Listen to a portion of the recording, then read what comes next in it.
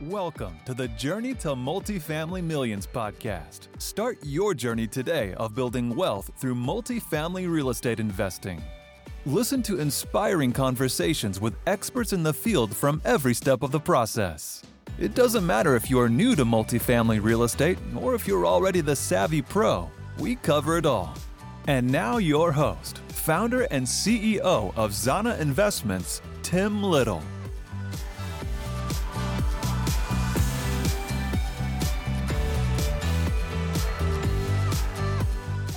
Hello, everyone, and welcome to the Journey to Multifamily Millions. I'm your host, founder and CEO of Zana Investments, Tim Little. And on today's show, we have with us me. Can already sense your profound disappointment, but I wanted to switch things up a bit and start doing some solo episodes now and then. I think it will be a good way to break things up, satisfy those who are looking for something a little shorter, and hopefully give you all a chance to know me a little better. All right, so without further ado, I want to give you guys my backstory and how I got to where I am today. And to be clear, here is not a destination. Like many of you, I'm still trying to figure things out and find my way. Going back, way back, I grew up in Connecticut and later New Jersey before finally moving to Deltona, Florida, where I went to high school. If any of you have heard of Deltona, then you probably know that there wasn't a whole lot going on over there, and my friends and I wanted nothing more than to leave as soon as possible. Luckily, my dad informed me that he didn't have any money for me to go to college, so the Army became an appealing option. I didn't know much about it, but I did know I would get the chance to travel, and they would give me money for college. So, sounded like a plan. After 2.5 years of seeing the world and learning how to blow things up, I got out of the Army and went to Florida State University and got a degree in international affairs, which was useful because I was also an ROTC and went back into the Army, this time as an officer. This is going to be a trend, this whole going back to the Army thing. So after 5 more years in the Army of seeing other less attractive parts of the world where people were trying to kill me, I decided to get out and attend grad school at the University of Denver. A few years prior, I had started to become real estate curious, shall we say, after reading Rich Dad, Poor Dad, but I got distracted and it fell to the wayside. It took a little while for me to come back to it to where I could focus on it again.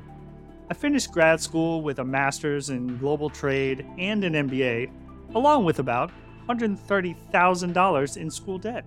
Fortunately, I also left grad school with an amazing girlfriend who later became my wife and the mother of my children, so not a bad outcome.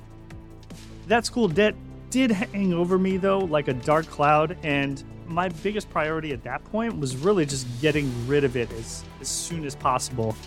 It really felt oppressive and felt like I wasn't able to save or do anything that I wanted to do for retirement and stuff like that with this really huge debt just hanging over me every day.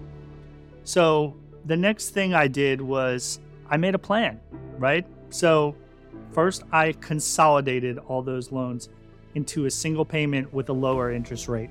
Up to that point, there's probably 4 different payments that I had to send out over multiple loans.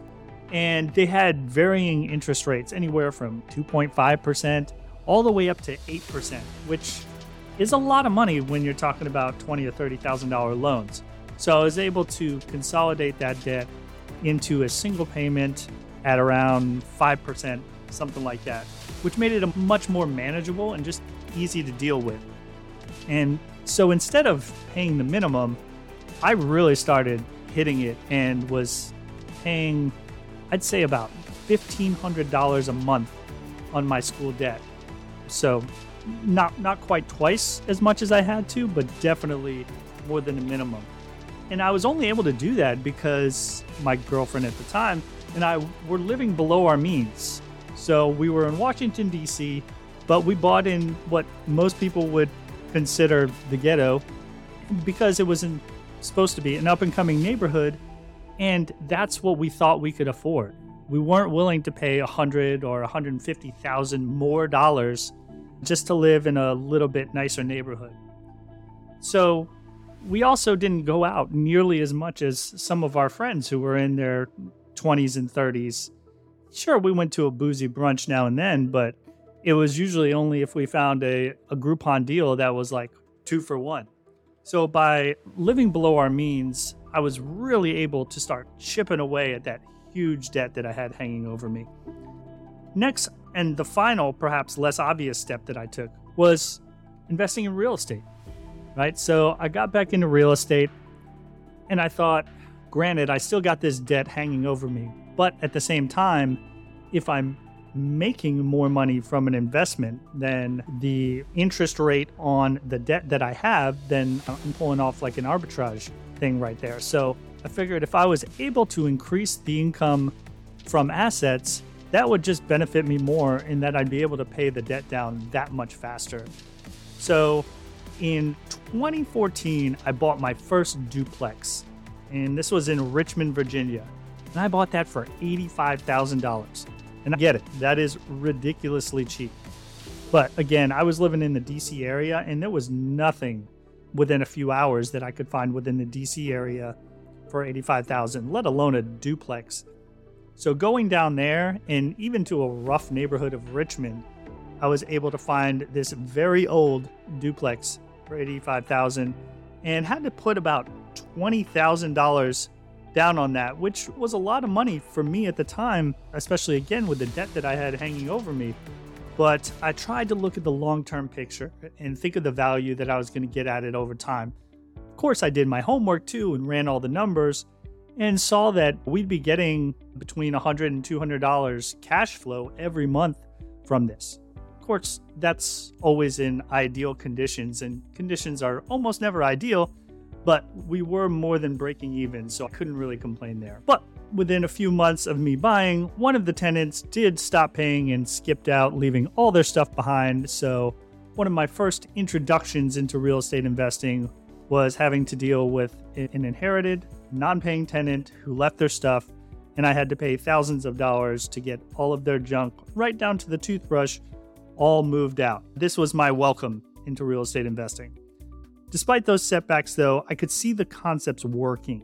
The challenge now was, how could I scale this? Especially with the hefty down payment requirements. Like I said, on that first duplex, I had to put 25% down. That was just the requirement from the bank. And I didn't see that as being feasible moving forward, just because of how long it would take me to save up for those down payments. And that's when I discovered syndication.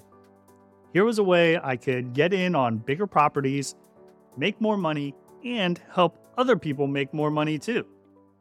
Like all of you, I just started doing as much research as I could. I listened to hours of podcasts, read tons of books, and went to a few conferences.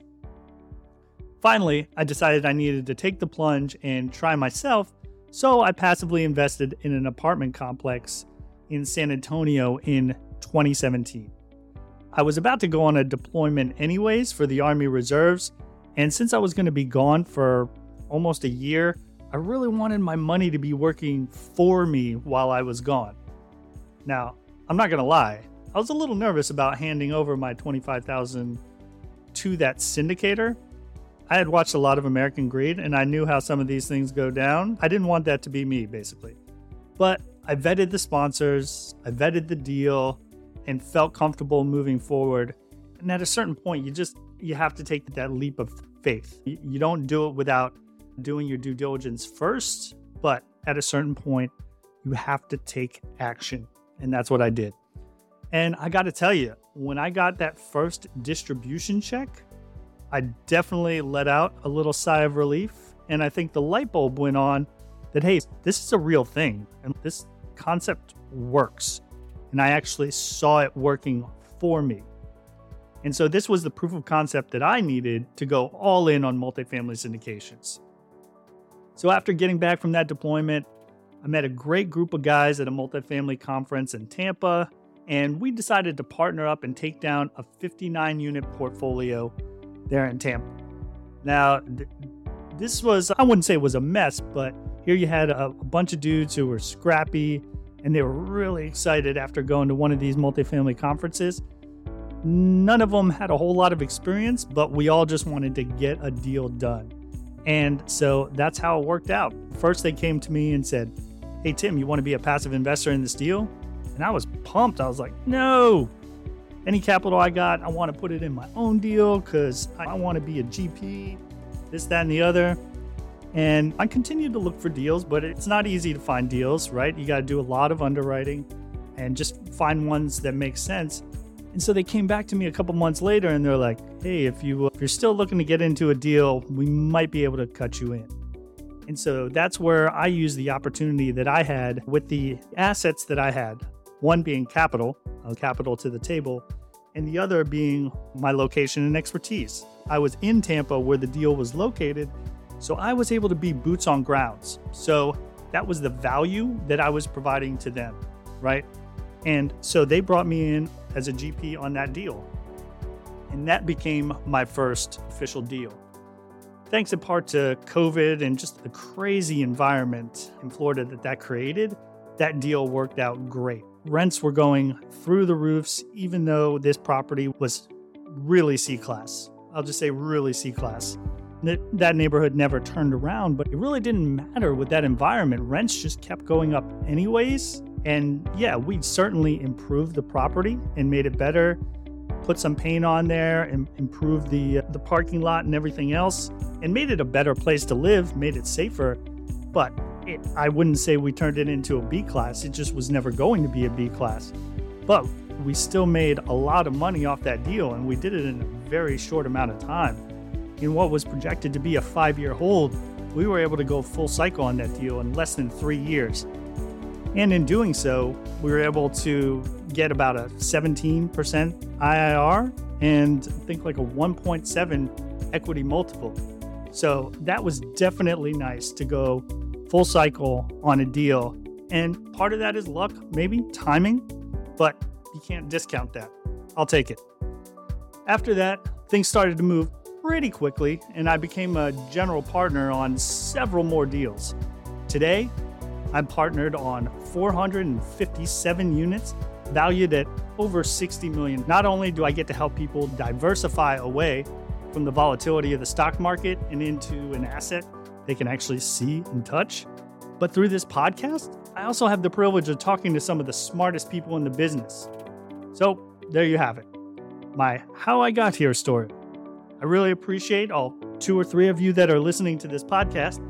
And if you're learning something or avoiding a mistake that maybe my guests or I have made, then it's already worth it for me. So take care, and I look forward to seeing all of you do great things on your journey to multifamily millions. You've been listening to the Journey to Multifamily Millions podcast with host Tim Little. Be sure to subscribe to the show wherever you listen to podcasts and leave a review as well to help us reach more people like you. For more information on how you can start your journey to multifamily millions, visit zanainvestments.com. And remember, every journey starts with a single step, and there's always more to learn.